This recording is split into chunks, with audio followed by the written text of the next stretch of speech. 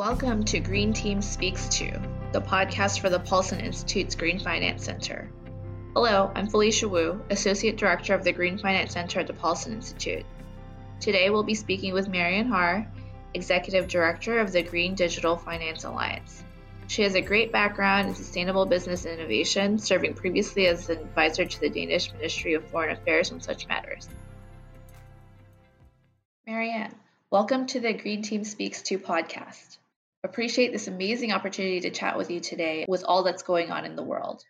You are certainly a thought leader at a nexus that is and will be significant as the world becomes more and more reliant on technology and as environmental concerns become ever more front and center. I'm really looking forward to our conversation today. Likewise. Great, let's get started. So the Green Digital Finance Alliance aims to leverage digital technologies and innovations to enhance financing for sustainable development. So basically, it squarely occupies that nexus I mentioned earlier.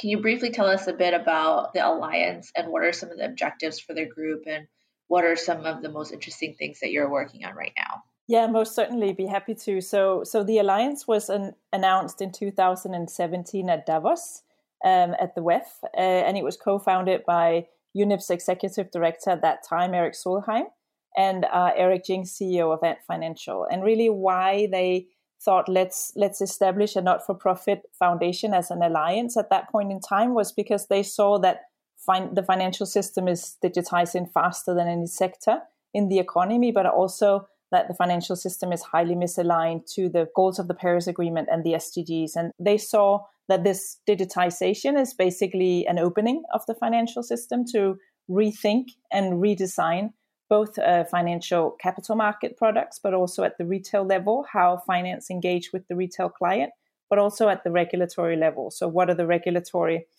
safeguards we need to put in place for a digitizing financial system? So they said, let's plug some green intent into this big redesign process and let's have a sort of neutral catalyst, an NGO, to bring the right parties together to enable that to deliver. And they set it up as an alliance. And so the name of the alliance is also to reflect that we have a high-level advisory board, which is one of our biggest assets, where we also have the pleasure to have Hank Paulson of the Paulson Institute. But we also have a number of other thought leaders and influencers in either finance and digital finance or green that helps to leverage their networks to advance our mission. And basically our mission is to scale green finance, so finance for the Paris Agreement and the green SDGs with fintech and adjacent technologies. And we do that through 3 strategic pillars of work. So we do experimentation to scale, and that's because currently in the market, there are very few green digital champions that we can point to when people ask, what does it look like? What do I need to aspire to? What do I need to design for? There are very few of them. One is, of course, the Ant Financial Ant Forest app, but otherwise there are very few. So we do hands-on experiments to bring parties together to work on the solutions that we think can scale. Then we work on building green into financial decision-making algorithms, and then we work on policy dialogue. So that's our 3 pillars to scale green finance with fintech. Great. We're absolutely great believers and supporters of the work that you do. And obviously, we've gotten to a point where we need to really think about ways to scale green finance. And so I think the work that the Alliance is doing is fantastic and really trying to move the ball on that. But now that you've given us a quick peek into what the Alliance is doing and what it's about, how has the pandemic impacted the Alliance? The pandemic has clearly changed the world, and for one, it has induced an ongoing global recession. But governments now are being compelled to think through the designs of an economic recovery for their country and their people. So from the Alliance point of view, I just wonder what are some actions that governments could take to seize the moment and ensure that their economic recovery is green and sustainable?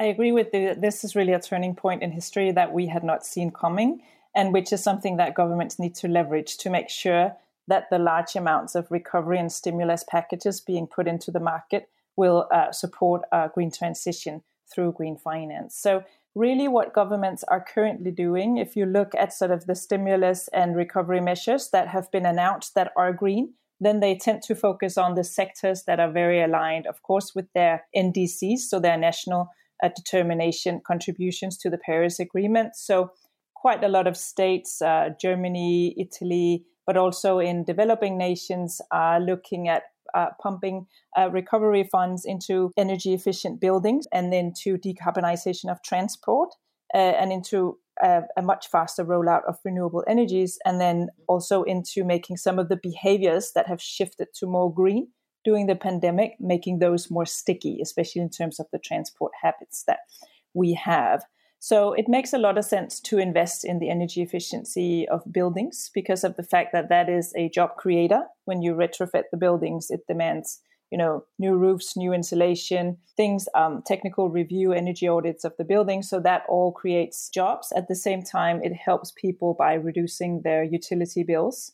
And there's a huge digital or fintech use case in exactly that because of the fact that what we see in some markets, such as in the Netherlands, where the government has been very aggressive in setting targets. So they have regulated to say in 2023, any commercial real estate has to live up to at least energy label C, otherwise it cannot be rented out. And I think it's in 2030, but I might be wrong. It needs to be an energy label A or B, or it cannot be rented out. So that has sort of forced that market to really use digital to scale finance for energy efficient mortgages. So what they do, some of the larger banks like Rabobank and ING, is that they use robo retrofit advisors. So they basically take the data points that you have in the commercial real estate or the real estate registry you have from energy transaction data, etc., to do sort of a remote scan of a building. And then they do automated retrofit advice. And then they issue an energy efficient mortgage or loan where they tie it to different performance criteria or metrics. And if you perform on those metrics, so retrofitting, but also changing your behaviors to lower energy consumption, then you get a rebate on your interest rate. Just in the whole kind of building retrofit tied to green mortgages, are you seeing a lot of that replicated across? Your test case was in Netherlands, but are you seeing that replicated across the continent, and are there other global cases as well? Well, we're seeing quite a lot of it in the plans, in the green recovery plans or measures that has been announced by governments. But whether that translates into market action and how is a bit less clear. And because of a lot of the stimulus and recovery funds are more sort of public support for building retrofit rather than it's really scaling through the financial sector of energy efficient mortgages. So it's difficult to say at this point in time how much it has increased. Fair. But we see a number of other interesting use cases, for instance, in Milan, where they're leveraging fintech in their recovery plans. So, for instance, they're putting in GPSs into a number of urban bicycles or sharing bicycles in Milan because it's a highly polluted city. And then they pay citizens per kilometer that they actually use a bike. And there are other countries that are trying to do the same, that are really rolling out sort of bike lanes as part of their recovery and giving people tax breaks when they buy bicycles. So to really try to make low carbon transport habits stick. It's going to be interesting to see the long-term impacts of the recovery plans from the pandemic. Certainly. But also in the wake of this pandemic, SMEs, on another related note, are also being significantly impacted. And this is on top of the already existing financing gap for SMEs that are often viewed as more high-risk enterprises, but also incredibly vital to economic systems pre-pandemic and obviously post-pandemic as well. How do you see that fintech can help SMEs generally, and then more specifically on the green piece of this puzzle? And do you see that there are ways that fintech can be harnessed to benefit existing green SMEs and to encourage more green SMEs? Yeah, I think definitely SMEs are sort of the hardest hit in the pandemic, and we're seeing quite a lot of governments offering them either grants or guaranteed loans to get liquidity to them fast. They're leveraging fintech or digital payments. So on that side, there's quite a lot going on. In terms of making those loans green, there's definitely lesser going on and less thinking in that way. And of course, we don't want to sort of put an extra burden on SMEs now. But governments could, because what we can see is that of the SMEs that have already had energy audits conducted, most of them, they don't implement the recommendations because they cannot get the loans from the banks, because the banks see them as too high risk. So the governments could use the opportunity of this pandemic where they can put more money into the SMEs to then, if they have an energy audit, then tie it to that they can actually implement the recommendations, or just subsidize that they get these energy audits done, or even carbon footprinting across their value chains, and then tailor some of the support to lowering those carbon footprints. Of course, what we see on the Ant Financial SME lending platform is trying to go into structured green lending for SMEs and doing the automated carbon footprint based on a number of criteria. So IFC and Ant Financial has developed a green scoring tool, which is basically taking ESG type tools that are used on big corporates and just tailoring it to SMEs and using only digital data points, so they can do that at low transaction cost. And then really both giving the SMEs a rebate on the interest rate if they live up to certain green criteria, but also when they then display their products on the e-commerce platform of Alibaba, then the greenness rating will be visible so that the clients will actually know if the product they're buying is more or less green, and also that they will get tailored advice to, if they do not score the highest 5-star for being entirely green, then what does it take for them to move to be more green, and incentivizing them via financial incentives. So that's sort of where China is going, and I think in a few years, the world is probably going to follow in their footsteps, I would think. Oh, wonderful. So is this already something that is being implemented by Ant and IFC, or is it kind of just still in very preliminary stages? Well, the greenness rating standard is developed and it's being tested now on real-time data in China. Oh. And then the idea is to have a number of expert consultations around it to share it. That has been put a bit on hold because of the fact that you can't do convenings face-to-face at the moment, but it's currently being tested. Yeah, so it's pretty far in its development, actually. Oh, great. Well, we'll stand by to hear more about that. I think that's a very great targeted approach for SMEs. Now, I guess wanting to shift a little bit from the more fintech aspect to talk specifically about a report that the Alliance put out last year, I believe, using blockchain in support of green bonds. This is, I feel like an extremely important link that could potentially really help scale the issuances of green bonds, which are the most predominant measure of green finance. And I think this year, because of the pandemic, has been moving a little bit slower than years past, but it's also still remains, a tiny fraction of the total bond market. Can you walk us through some of the key takeaways there and give us your thoughts on the development of the green bond market? Yeah, no, happy to. So yeah, we issued the report almost a year ago. So we wanted to look at what's the state of digitization of the green bond market. And we started to trace it from really that digital green bonds sort of left the innovation labs and into the market in 2018 by the issuance of the World Bank with CBA of an actual sustainability linked blockchain powered bond, and then to what did it look like a year ago, because we knew that there wasn't sort of the case where it was end to end digitized, from that everything was digital from you put in an order to you receive your coupon payment to you receive your proof of impact reporting. That wasn't where the market was. So we divided into, looked at 3 steps in the bond process. First, structuring, issuance, and distribution. 2, transfer of ownership, payment, and settling. And 3, reporting of use of proceeds and proof of impact. And then we looked at which of these 3 steps are most mature in that digitization. What are the technology mixes, and what are the efficiency gains from those first experiences of digitization? And so we calculated that there was a 10x potential efficiency gain from digitizing end to end, but also that it was especially the third application of reporting on use of proceeds and proof of impact that was currently not digitized, that tended to continue to be very handheld, so reporting directly from the asset.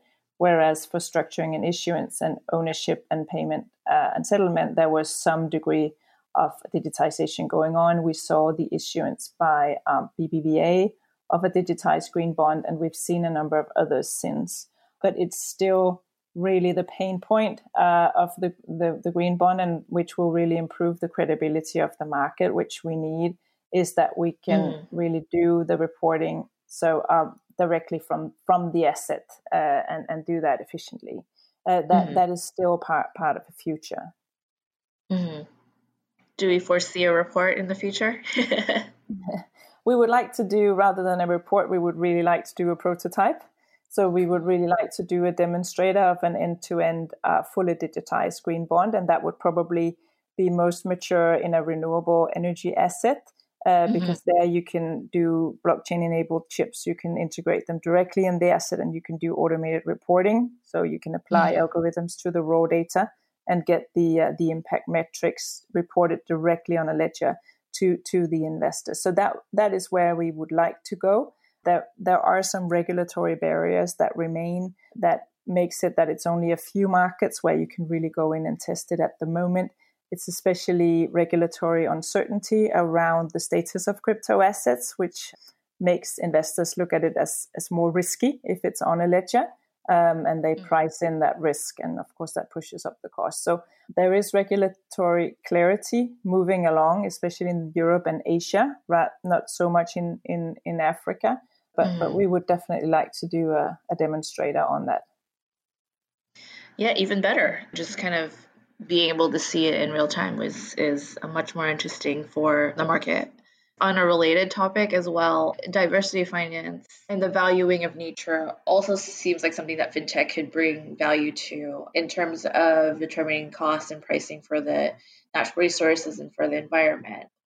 I know that the Alliance did some work on biodiversity finance last year.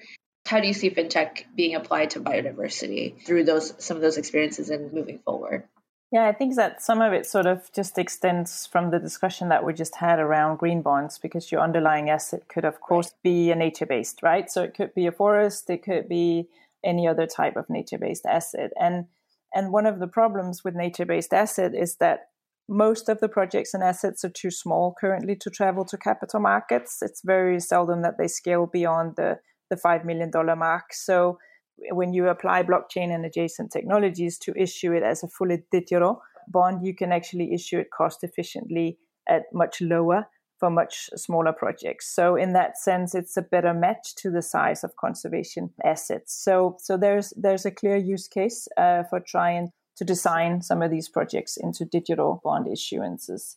And then, the whole sort of new data capabilities that fintech and adjacent technologies bring to the nature finance space, both in terms of how it enables us to monitor, for instance, Forest Watch or other platforms that are leveraging satellite data to monitor forest assets globally, that we are able to do sort of Earth observed data of nature rather than having to do reporting, because that would be way too costly if we wanted to structure an asset.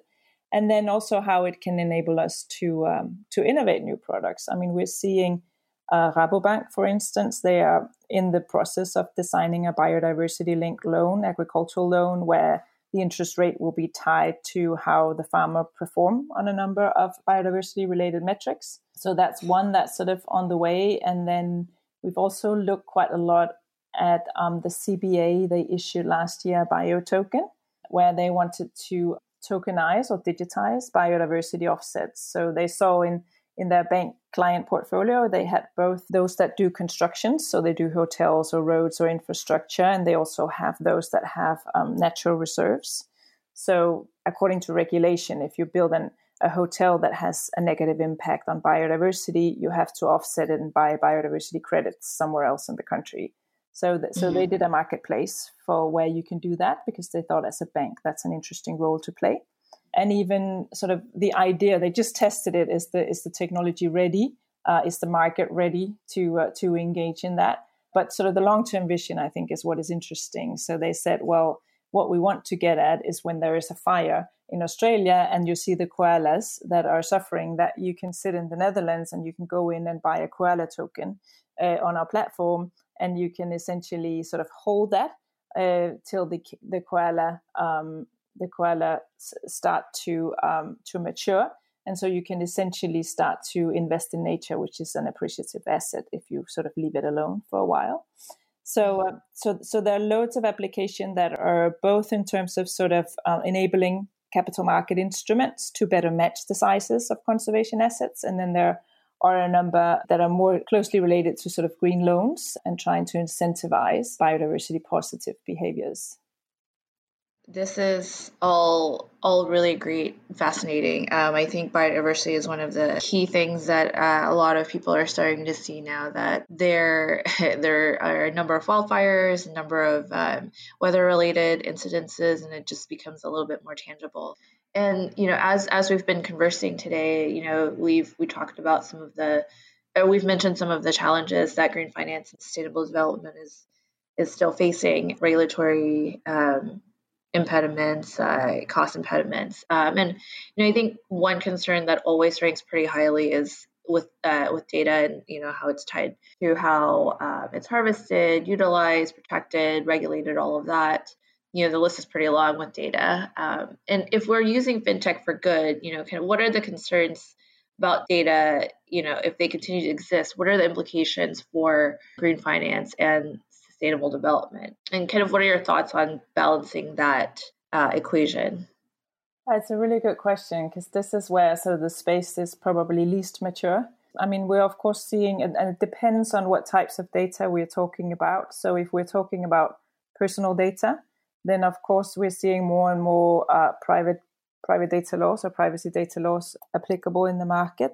But then a lot of this data we're talking about, especially in green finance and in biodiversity finance, is not personal data. It's machine generated data. And this is still an unregulated space mainly. But in the EU, the regulators are discussing whether they need to have sort of a data producer rights, whether that needs to be introduced. And that is mainly because of the fact that the regulators want to protect the consumers. So especially if you're, for instance, a farmer and you get your fertilizer over a digital platform, and they want to give you rights to take your own data that you generate on that platform, even though it might be machine generated, it might be IoT directly from your farm that communicates about soil fertility, that then gives you the exact fertilizer you need, even if it's not your personal data footprint, but it's your farm machine data footprint, that you still own that data, so you're not locked in to one platform. But it's still a discussion because, for these agricultural or fintech platforms, you still need all that data to do your innovation properly and to really innovate that next product. So that's one of the reasons, and sort of the balancing act around, should it be maybe a GDPR type construction where you don't own your data, but you have the right to control your data. And I think that thinking is probably what we're going to have to discuss much more and see much more, that we as consumers do not necessarily own our data or the machine generated data, but we can control the usage of it, or at least we should be asked and have consent. And I think that's some of the thinking we have to bring with us, and also ask ourselves, can we design the data regulation so it incentivizes innovation, but it also incentivizes sharing of the benefits from the data generated from for both the platforms, but also the users that are generating the data. So there's one example which is called Fishcoin, which is basically a ledger that incentivizes fishermen around the world, small-scale fishers, to collect data on their catch for traceability regulation, but also layering in sustainability information about their catch, and then giving them micropayments in return for that data. So they get incentivized to collect more data on the catch, so we can get a greater history of the fish and get greater transparency in the value chain if we want to invest in it, but also that they start to be aware of their own behaviors, and that those behaviors are worth more if they are more sustainable. So the whole sort of sharing of benefits of the data is something we haven't really started to entirely talk about yet. Indeed, this is going to be an ongoing conversation as the market develops. And so I think, today we've touched on the pandemic, SMEs, green bonds, biodiversity, data trends, and we've covered a lot, certainly. And as you know, we did a quick look into the Chinese green fintech space with 4 case studies last year. And so I think to just round out the conversation, I would want to listen to what you see as part of your outlook for fintech in the short to medium term, and what should we all be watching out for, learning more about, in addition to some of the themes that we've talked about today. Yeah, I think the IoT, the fintech IoT integration, we've done a number of mappings of markets of the state of fintech, sustainable fintech, and it's quite clear that that is a very early trend, that most of the fintechs currently leverage existing databases for the data, but definitely the integration with IoT is going to be the next step. And also leveraging fintech or innovating fintech for our financial sector, so it's able to transition away from self-reported data from the companies they invest in to observed data, so satellite data, remote sensed data, etc. There are more and more of these companies coming up that are doing sort of satellite images for heat mapping of buildings, for instance, if you want to see where can you do retrofits, or that can monitor the greenness of value chains. So I think that's one thing we're going to see much more of. And then especially trying to get some of the green financial instruments to also work for like we talked about, for SMEs, but also for individuals, that we can use fintech, just like in the Ant Forest application, to get carbon markets closer to working also for you and me, and that we can be incentivized and we can monetize if we shift our behaviors. I think that's definitely in the pipeline. Great. I think fintech is definitely something in general to just kind of be excited about and to watch as it grows and transforms, really. So just one last quick one. What are some ways that you live a green lifestyle? Are you participating in Ant Forest? It's difficult outside of China. That's my right. I wish it would move here. We have another one in the Nordics, actually in Europe, which is a totally different thinking. Where it has it's, if you get the payment solution, then it has a carbon limit built into it. So once you hit your carbon limit, it just blocks your card and you can't consume more that month. So so that's sort of punishing, where Ant is rewarding positive externalities. It's punishing you. But so I sold my car a few years ago, and that was because it was sort of the heaviest part of my individual carbon budget. Mm-hmm. So I do only public transport, which is regrettably often more expensive than taking a car. So that's one thing. I make sure that my pension is invested in green assets. And then I have 3 girls, and I give 50% of their pocket money is what we call green pocket money. So they can only be spent on green. So and that generates a lot of discussion. In the beginning, they just started buying plants because they didn't know, like, how do you recognize a green product, right? So they said, at least plant. That's and now they've started to be a bit more sophisticated and started to learn more about, because you can't see it on a product, right? So that generates a lot of discussion.